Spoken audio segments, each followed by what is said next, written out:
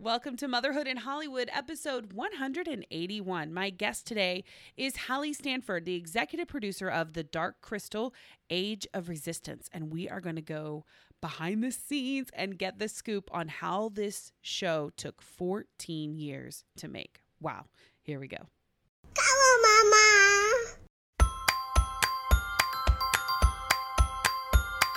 Grab your popcorn and goobers. It's time for Motherhood in Hollywood with your host, Heather Brooker. This is a crude prude's perspective on being a full-time mom in showbiz. She's not a perfect mom, but she can play one on TV. Hold on to your butts. Here's Heather. Hi, friends. I hope you had a wonderful Labor Day weekend and that you did no labor whatsoever. I certainly didn't.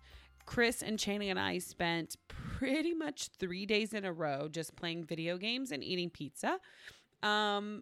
And then I'm like, why am I so fat? Why am I not healthy? That's probably a big part of it. But anyway, it was a really fun weekend. Sometimes you just need to unplug. Sometimes you just need to sit in front of the TV and veg with your fam. And that's exactly what we did. Part of the reason, too, why I took that break is because we are getting ready to start award season in Hollywood. That means Emmys, BAFTA awards, Golden Globes, Oscars. Those are all going to be happening. SAG awards. They're all happening in the next few months. And my life is going to be super busy and crazy and fun. So yeah, I'm taking the downtime when I can. You know what I mean, Jelly Bean? Channing is loving being in school. That has all gone really, really well. I'm very sad, though, because we just recently found out that our part-time nanny, the young girl named Courtney, who helps me out a couple days a week, is moving away. And she has been such a tremendous help. But more importantly, Channing loves her so much. It's like a big sister. And I don't think it's fully hit her yet that she's leaving. I mentioned it to her a couple of days ago, and she burst into tears. And it was really hard. Like, Channing is such a deep feeler. She has such big feelings. And I think it's really going to be hard for her once she realizes that Courtney is gone and we may never see her again. Ooh, even I just saying that, it's very sad. So I'm not looking forward to that happening in the next couple of weeks, because also it means I'm going to have to scramble to find some new help. I cannot do all of this by myself. I don't even try to. So I need to start finding some more help. And so I'm not looking forward to that. But anyway, it's just part of life, right? It's part of the working mom experience. So I have been binge watching. One of the other things we did a lot of this weekend was we watched a lot of TV. One of the things we watched was Carnival Row on Amazon Prime. Loved that show. It's so dark and so weird, but I love it. We also recently binged The Boys on Amazon Prime. If you haven't seen that, I highly recommend it. If you like darker shows, like it has some violence in it for sure, and The Boys especially has a weird twist on the superhero genre.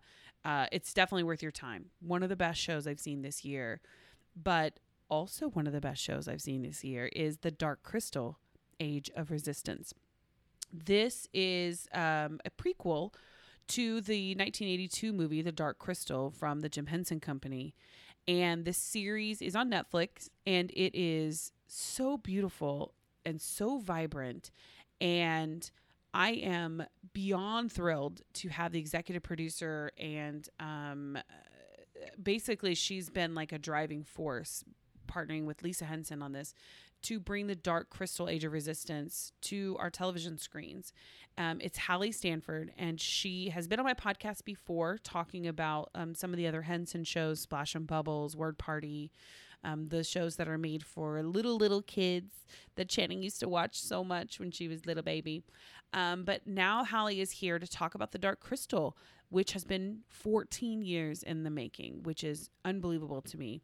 But she talks about the behind the scenes of the puppets, the artistry, the marriage of visual effects and CGI with puppetry, and what it was like to try to pitch this show and get it made. And so she's really got some wonderful insights on getting this show made and about the story itself and how she and Lisa Henson really developed and crafted this world. So without any further ado, I am going to get to my interview right now with Hallie Stanford, the executive producer of The Dark Crystal: Age of Resistance.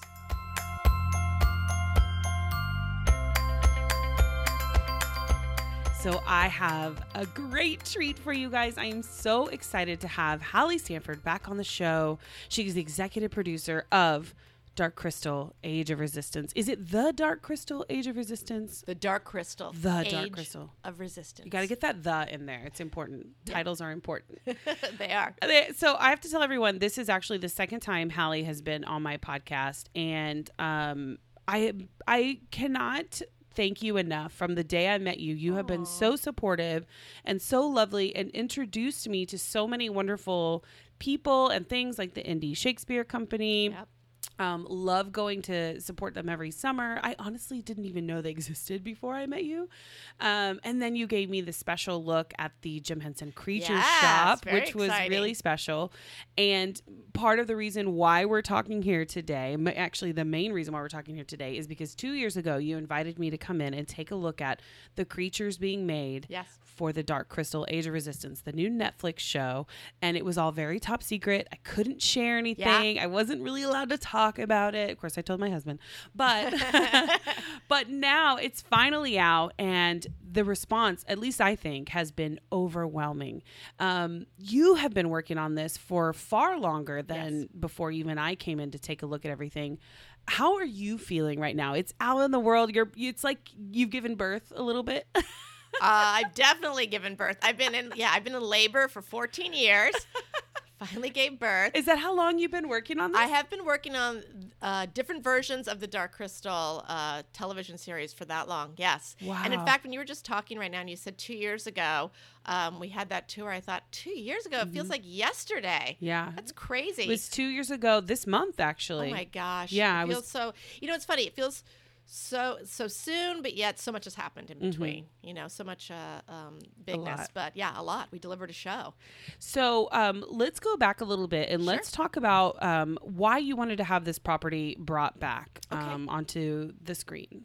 Well, I grew up as a Jim Henson kid. Sesame Street came out in 1969. I'm a Sesame Street generation. I grew up with Jim Henson, the Muppets, Fraggle Rock, and Dark Crystal and Labyrinth. But I loved Dark Crystal. When I was a kid, Dark Crystal was like it for me. It was just like so magical and wondrous. And, I also, my dad died when I was young. So I had a little I felt like, I know the darkness in the world. So when you were emo kid. Yeah. With big blonde curly hair, emo with the curls. But I think something really spoke to me in that story. And I'm like, even if you're little in a big dark world, you can make a difference. And it was just very inspiring to me. I loved it. It opened up my love for fantasy. So, jump cut to working with the Jim Henson Company. I've worked there for 25 years. I left for a bit and came back. And when I came back, the kids had bought back the company. And Lisa Henson was my boss at that time, and still is. And you're like, not anymore. No. And she, we had to develop a new slate. The Muppets had been sold.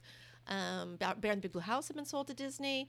We had a clean slate. So out of that clean slate, I produced a lot of things that you all know. Sid the Science Kid, Dinosaur Train, Janimals. I can keep going. Splash and Bubbles. Splash and Bubbles, exactly. Dot Doozers. But to have the opportunity to perhaps, do older fantasy, I remember asking her, what do you think about doing a prequel to The Dark Crystal? And my whole justification was, listen, Thra is this big, vibrant world. It's our little Star Wars. It's our world to expand upon. I would love to go back there. And I also wanted to create for the Henson Company, and I still do, fantasy and sci-fi worlds that people want to play in. I don't necessarily want to play in Westeros. I don't necessarily want to play in The Walking Dead. I want to survive The Walking Dead, and I love The Walking Dead. But I thought that, the Middle-earths, the Star Wars, this was our, one property that perhaps that could be a place for kids and families to play in Thra, and why not do the prequel? Why not do when it was a vibrant, lush world, when the Gelfling were all alive, when there were more creatures, when the world wasn't darkened? And so that's what we did. We started to develop a prequel 14 years ago as an animated series for kids. And this was before Netflix, because Netflix has only been around for, what, 10, 11 years, maybe? They haven't been around that long, have really? they? Wait, have they? I don't know. Let's add it up. I feel like maybe, but yes, yeah. it was definitely before Netflix. Yeah. And the other thing was, you always have to ask yourself when you're creating television series, why now, right? Why now? Why now in the world? So a prequel, very interesting. We get to go back to this time of wonder. Why now in this particular time in the story? Well, let's do the story about when the Gelfling discover that the Skeksis aren't so benevolent. When one Gelfling has to go tell the others, there's a problem. Yeah. And then why now in the world? Well, when we developed it at that point in the world, it was definitely a political time where I felt like, wow, we definitely need to tell kids to be able to speak up and advocate for themselves. We think that kids will resonate with these Gelfling characters. Yeah, like we're the younger generation that's come to sort of take over and see the truth of our situation, maybe do something about it. But I feel like the universe conspired for it to come out now. Yeah. Because I feel like that message then was relevant. It's like essential now. So I feel like it did conspire, and Netflix was that. So it went through these various stages. Yeah. The series, the animated series with different networks, but it ultimately landed at Netflix. And at Netflix, that is where they challenged us beyond the animated series. Why not do it with puppets like the original?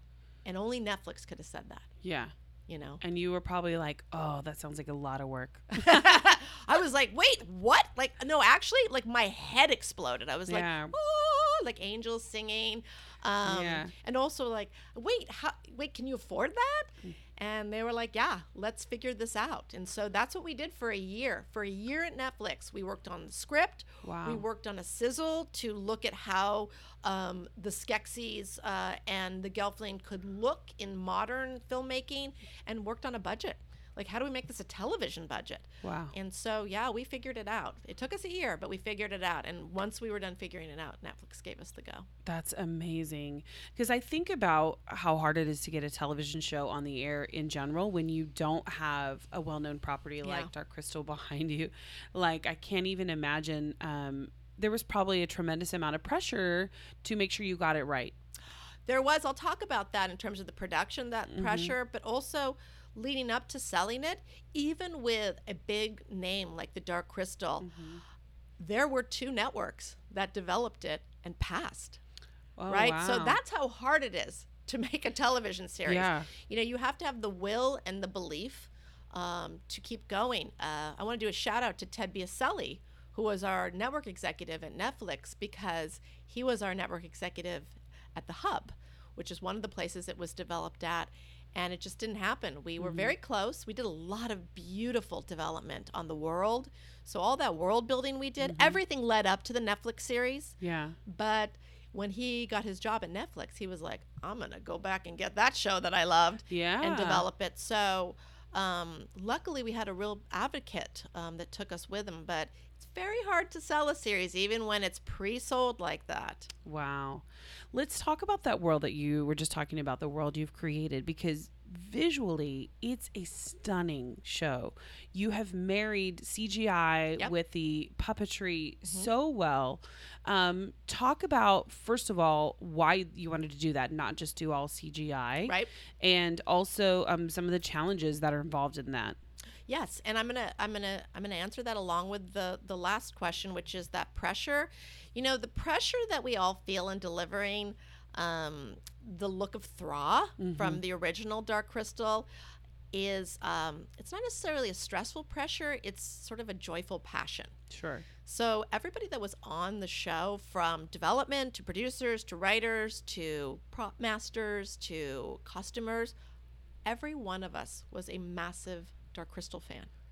So what you're seeing on the screen is an intense amount of love and caring, and people who were inspired by the original. So there was this like overwhelming desire to honor the original look, and then of course to plus it. And so in doing so, we did look back to practical puppets, to the details in the costumes. I wish that everybody So could pretty. go up close. There are some museum exhibits out there, and, you know, the British Film Institute had one, and then Mummy in New York, just to get up close and see all the detail that's in the world. But that love and detail is what makes the world feel vibrant and has texture. So you have practical sets, practical costumes, tons of practical puppets. I got to go up close in the Creature Workshop Yeah. with Agra Yeah. and see the beautiful robe that she's in and the that dress detailing amazing? on the makeup and the hair and everything. The dress, you can see it in one of the videos I posted, but the dress has like 3 or 4 layers Yeah. under it, and they're all star maps. Yeah, you guys want to hear It's something crazy? incredible. Like on the production, it's a little secret for all of us to know Ooh, a about little me. secret. On the set, when one day I went to go take a break in the offices, and there's a puppet captain office, and so I went into it, and Augur's dress was just there, and part of me was like, I want to try it on. I want to put it on. Let me just slip and I this just on really like quick. take a selfie, and then I'm like, oh, what have I lost my mind? I didn't do Yeah. it, but I kind of secretly, because it was just lying there, it was just lying on the Resisted. couch. It's so such a beautiful I know, dress. it is gorgeous. But so there's a lot of practical, Mm-hmm. even walking on the sets. They're massive. I was in Thra. Yeah. You know, you can even see on my Instagram that Did this all film in London. London? We all Okay, shot yeah. in London. I was going to say, like, I have pictures of myself under giant trees. Like, it's unbelievable. You were actually immersed in it. And I think that that was fantastic because I think that people will make, it'll feel real. It'll feel alive. There's something where you're feeling like you're breathing the same air as the Gelfling. Yeah. But then shout out to the visual effects. The visual effects are what also expand the scope of the world. So Yeah. you're going to see long shots of Thra. Yes. You're going to see, you know, these beautiful different sort of, like you're going to go down into the caves of Grot, and you're going to see all these sort of glowworms and all the things that the visual effects bring to life. It's just giving it sort of jeweled color and beauty and scope. Now, how many of these lands existed in the original property, or these worlds or whatever? Because when I was watching it, it had a little bit of a Lord of the Rings kind of feel Yeah. to it, about how all of these lands are coming together, all of these groups of Gelflings. And I wonder how many of these they had to come up with versus how many were in the original script. Well, you know what? I don't have the exact number in front of me of the exact lands versus the lands we created. But what I can say is from, you know, even looking at the film itself, you know, the Valley of the Mystics, Crystal Castle, you know, it was very limited in some ways. There was this sort of triangulation where the Wall of Destiny ended up. Like, you can think of all these spots, but what we had to reconstruct is what did the world look like before everything got wiped away and darkened. And so there was a lot of world building done. Everything from creating all the clans of Gelfling. And so in creating their clans, like the Vaprin live in these snowy mountains, or Stone in the Wood, they live in the woods and mountains. Then the Doosan live in the Crystal Desert. All of these places were created for the series. So cool. And then the cultures behind them were created. Yeah. And then they all have animal sigils. Yeah. So Stone in the Wood Fizzgig. It's so creative and it's so unusual. And I just kept thinking, like, man, they must have smoked a lot of weed when they were writing these. No, we just all dream fasted. We're all a bunch of nerds. We're such nerds. I know, but I love it. I was like, it's just so imaginative and creative. But there were so many people involved, right? So Yeah. you suddenly had so many people contributing. But one of the greatest contributors that I will say is Brian Froud, Wendy Froud, and Toby Froud. So you had the Frouds who had that original, the original look and vision of the series, and they worked on our series. I meant the movie. Yeah, they worked on the movie, yes, and then they were on our series. So that sort of surreal, fairy-like, ethereal vibe that you're getting from it. Well, that's very Froudian. Yeah, and let's So- talk about the director. I'm going to say his name wrong. No, you're not. Louis. Louis. See, I did. Louis Leterrier. Leterrier. Yeah, Yes. Leterrier. He did a beautiful job. Yeah, he did. Like- he did. And he, you know, the thing that Louis did is he brought a modern filmmaking sensibility to the series.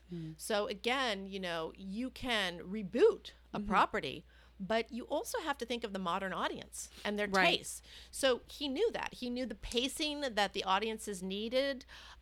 He knew the way to evoke emotion out of a scene that in a kind of contemporary style. He's also a cinematographer, so he's working with the camera That's why a you've lot. got those gorgeous long shots of the Exactly. of the world and of all of Thrawn, and you're like, this place could exist. Absolutely. And he Yeah. also has a background in visual effects too. So that he was helps. able to really, there's a seamlessness, I think, Mm-hmm. personally, to the practical and the visual effects where you're like, wait, where does one begin? Where does the Yes. other end? And it all feels practical. But of course, there is visual effects. So I think Yeah. that discipline that he had with the other properties he had worked on really came into play too. And that brings up an interesting point. My husband and I were watching this last night, and he said, are the tongues on the Skeksis CGI? Or are Yes. those real? And I was like, I think they're real. No. They're I CGI? love- Yeah. Oh, he's totally right. Because of was the way right. they like flutter around and they whatever. I mean, of course, the puppets had tongues in their mouths. yes. But yes, many of them are. He's are good. All right, digitally he's gonna enhanced. win that one. I'll let He him. will win that one. I'll have to tell Yeah, it. so you'll see little enhancements on the Yeah. puppets' tongues. Fun fact: Deet, our Groton Gelfling, our little hero of Thra, her eyes are very big, Very right? big, yeah. She lives underneath the ground, and so her actual puppet design was different from the other Yeah. Gelfling. And because her eyes were so big, what we realized in terms of building the puppet was it was going to be very difficult to put blinks in there, remote blinks, because the hand wouldn't fit.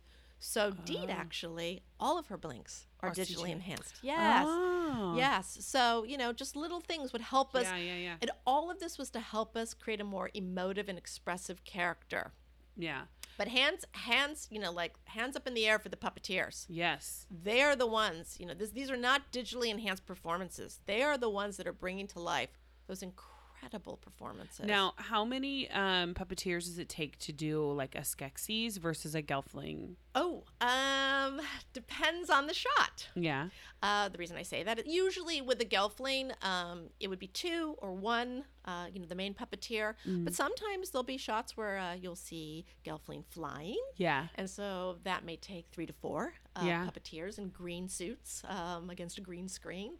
And then with the Skeksis, 2, but also you'll have puppeteers on the outside. Yeah. Working the the eyes or eyes, the yeah. brows. Yeah. So The facial many. features The answer and- is several. Several, yeah. Yeah. Because you think, oh, there's probably just like one guy in there with a hand up the backside, but that's not the case with this kind of puppeteering. No, it's This is not. not old school. Old school like Although that. yes, it is a little Yeah. bit old school. A Of little course, bit? I mean they have to put their hands up Oh, in the sure, air and sure. and puppeteer the Oh, mouths. Okay. Can you imagine how much strength these puppeteers have? I mean, first of all, they're not doing it for only 10 minutes a day. They're doing It's it for an entire hours. production shoot. Wow. And they have to act. So when everybody's watching the show and you're seeing moments where like they're fighting and they're acting and they're being funny, they're doing that as well as being underneath that puppet, looking at a monitor, trying to find their eye line in the camera, trying to get a great performance, and trying not to pass out. My gosh, I can't imagine.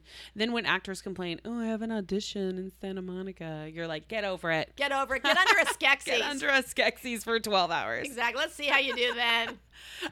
Let's talk a little bit about some of the stars that are voicing these amazing characters. You have an incredible cast attached to this. We do. We're so lucky. Of course, immediately right away, I recognized Katrina Balfour. I think I'm going to say her name wrong, from Outlander. Oh my gosh, no. I'm a huge Outlander Oh no, fan. I'm a huge Outlander fan, and in fact, Have you met her? I'm assuming you have met her. yes, because I wanted her to be in it. Oh, like I there, love that. everybody has the people they push for and want. Yeah. I was like, you Her have voice got to is dreamy. cast Claire from Outlander. And she is so lovely. She's so nice. and wonderful, and she's a very perfect example of how her voice brings something extra to the Yes, character. it's very just soothing. something Yeah. a little softer, but Yeah. also still warrior. Yes. Tavra's a warrior. Yes. And she's very funny. She says, "I never have any fun," but Yeah. you have Aw. a feeling with Katrina's voice performance. Maybe Tavra does have a little fun. yeah. But yes, that was very exciting for me. And it was really important to, of course, cast excellent actors and actresses in the roles. But one of the things I felt really strongly about, too, was, listen, let's bring in talent from other fantasy fandoms. Yeah, you got Mark Hamill in there. Yeah, let's get Star Wars in there. Let's get Harry Potter in there. Let's get Jason Isaacs in there. Come on, everybody. Let's get people from the Marvel universe. Let's get. I really wanted somebody from The Walking Dead, but next season. Bring in these different fandoms, because that is important to building out the world beyond just the core fans. One of the things that I think is so exciting, though, is that we also got to bring in celebrities who were so passionate about the Dark Crystal. Mm-hmm. Like Andy Samberg, called us. Oh. Like, I want to be a Skeksis. Oh, that's so cool. And if you've seen the show, then you will know he plays the heretic and does an incredible job. He's so great. Hilarious. Yes. So, and Awkwafina, all these comedians came to the table too and played roles. So kind of unexpected casting, but all did a fantastic job. I am also available, by the way, if you need a Gelfling in the back to be like, help me. I could do that. Or a I'm not a huge going, star. woo! I'm not an NBC star, technically, I guess, but I could do that. Yes. I want to talk about, you said you brought in people from other fandoms and other worlds, like, your Marvel, Star Wars, etc. When you're making something like this, or when you've got all the Henson catalog of properties to pull from, are you at all in competition with or intimidated by, honestly, just Disney? Because Disney has seemingly such a stronghold on so many properties that fans love. And Warner Brothers has DC and all of that, but Disney, they've got Star Wars, they've got Marvel, they've got, of course, every Disney movie. Do you guys consider them to be competition at all, or is it, it's interesting. First of all, I feel that they're very supportive partners, just in terms of, shows that we have in development and production with them, or all the work they do for the Muppets. But when you first asked the question, the first thing that, the emotional reaction I had when you said that was, no, I'm so grateful to Disney. I'm so grateful to them for all their family programming and for at least trying to keep the fun and the hope and the magic alive. Sure. So I think for us, if we can tell a story that feels in that same space of family and imagination, but we can capture a different kind of storytelling, I'm excited for them to come on over, the Disney fans, and check us out. But no, I never feel in competition with them, just because they have their own networks and their own distribution. Right. I would just want to work with them more, but I honestly think that our sensibility and storytelling, what we're trying to do with the Dark Crystal, on some level, though, is trying to reach out to audiences and get them to think about, sort of bigger subjects. That's what fantasy does. Yeah.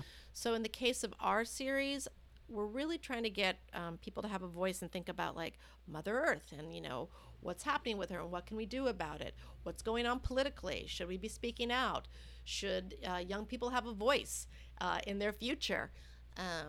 Should crimes against humanity, should there be consequences? These are sort of really heavy subjects that are happening in the Dark Crystal, and I think that at Henson that we can go a little bit darker and deeper than Disney can. Yeah.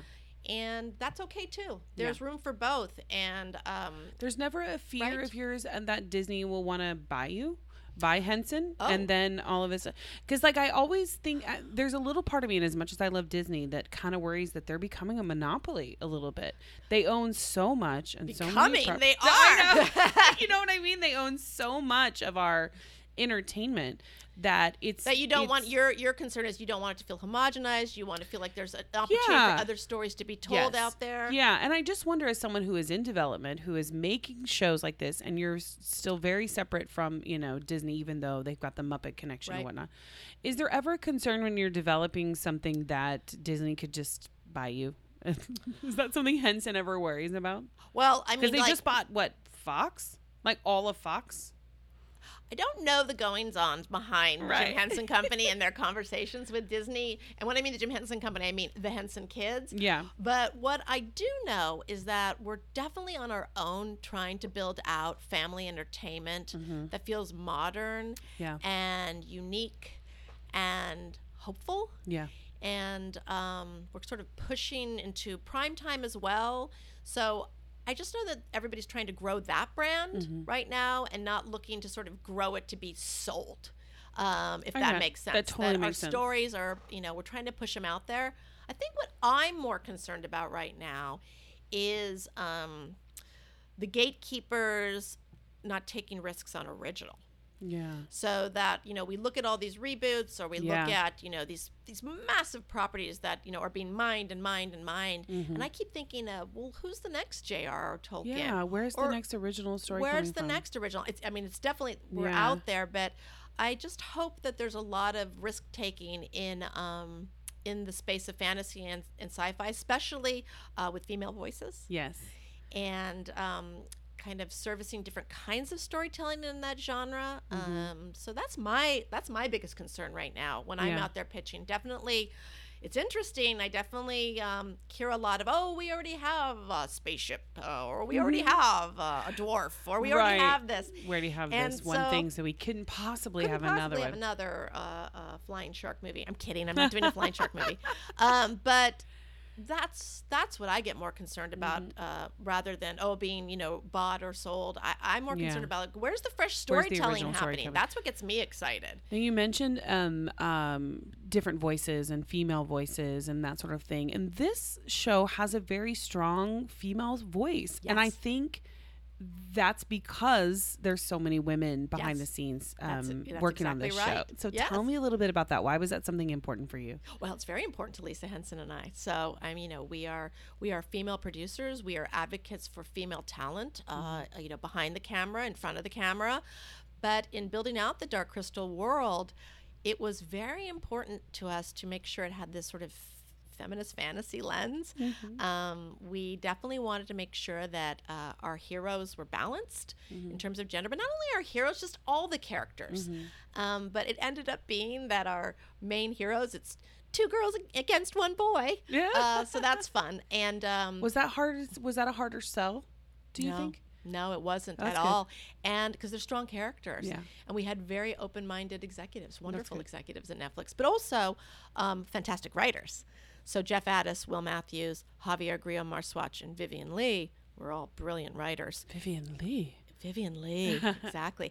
And but before the writers came on board, Lisa and I had developed the mythology of the Dark Crystal world, and in it, during one of the sessions that we had that we love to call the Great Creative Conjunction, and Brian Froud was in attendance, we decided at that meeting that the Gelfling cultures would be ruled by women.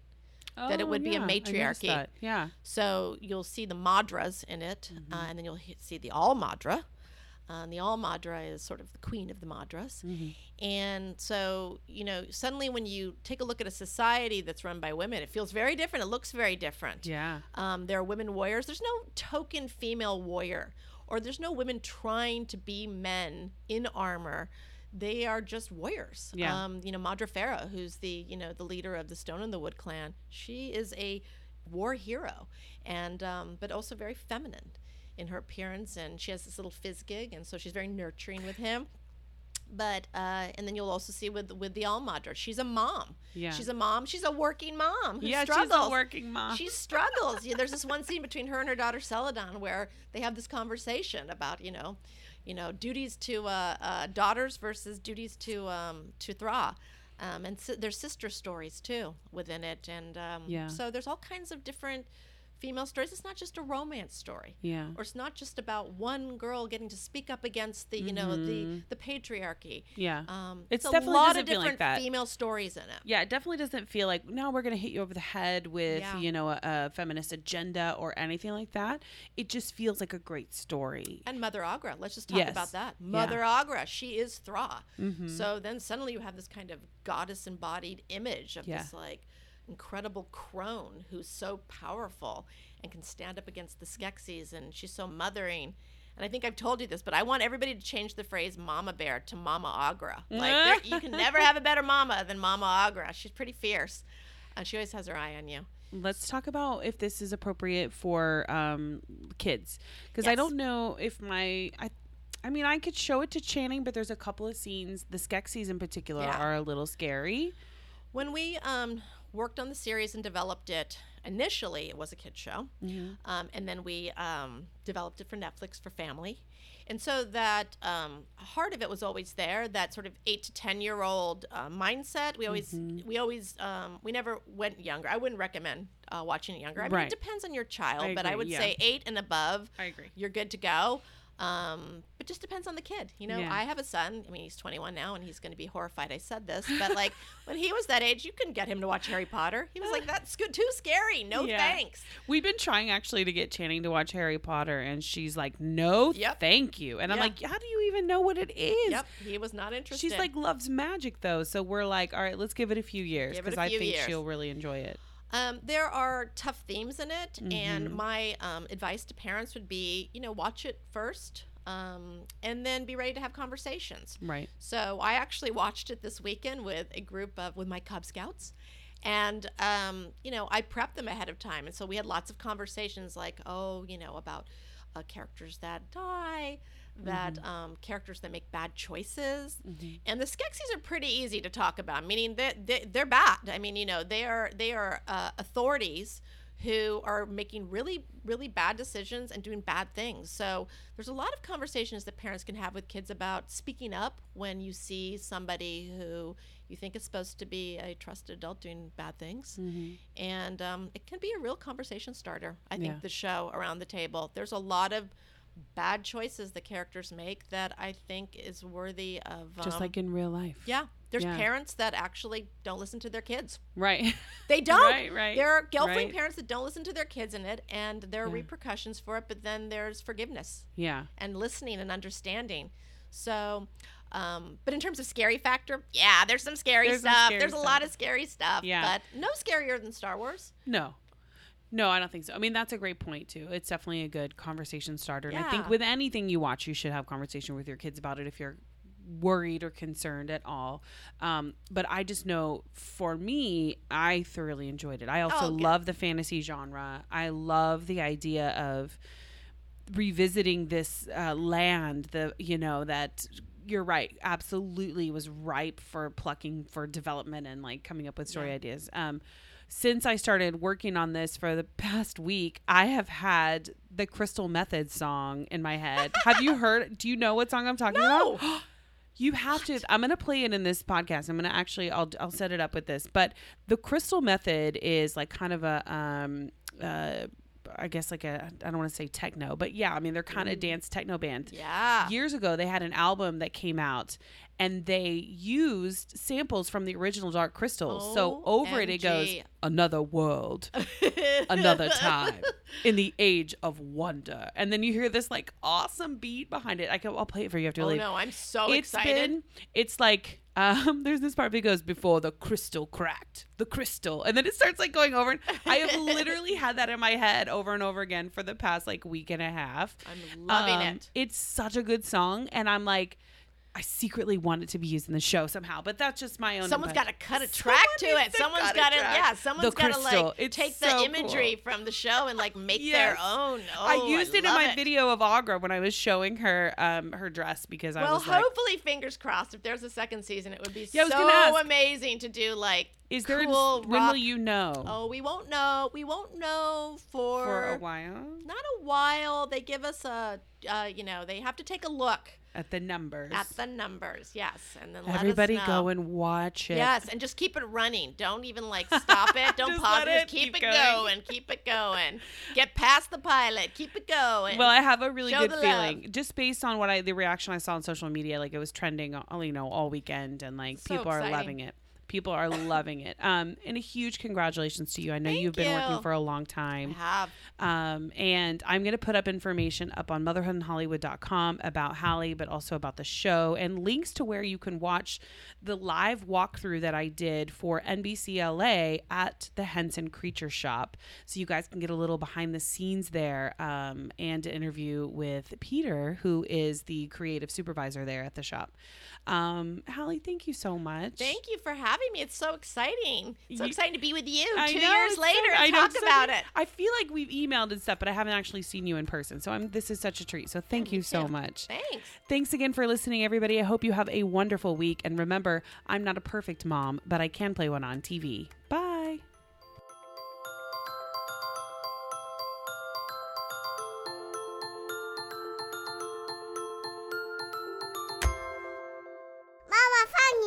Balls.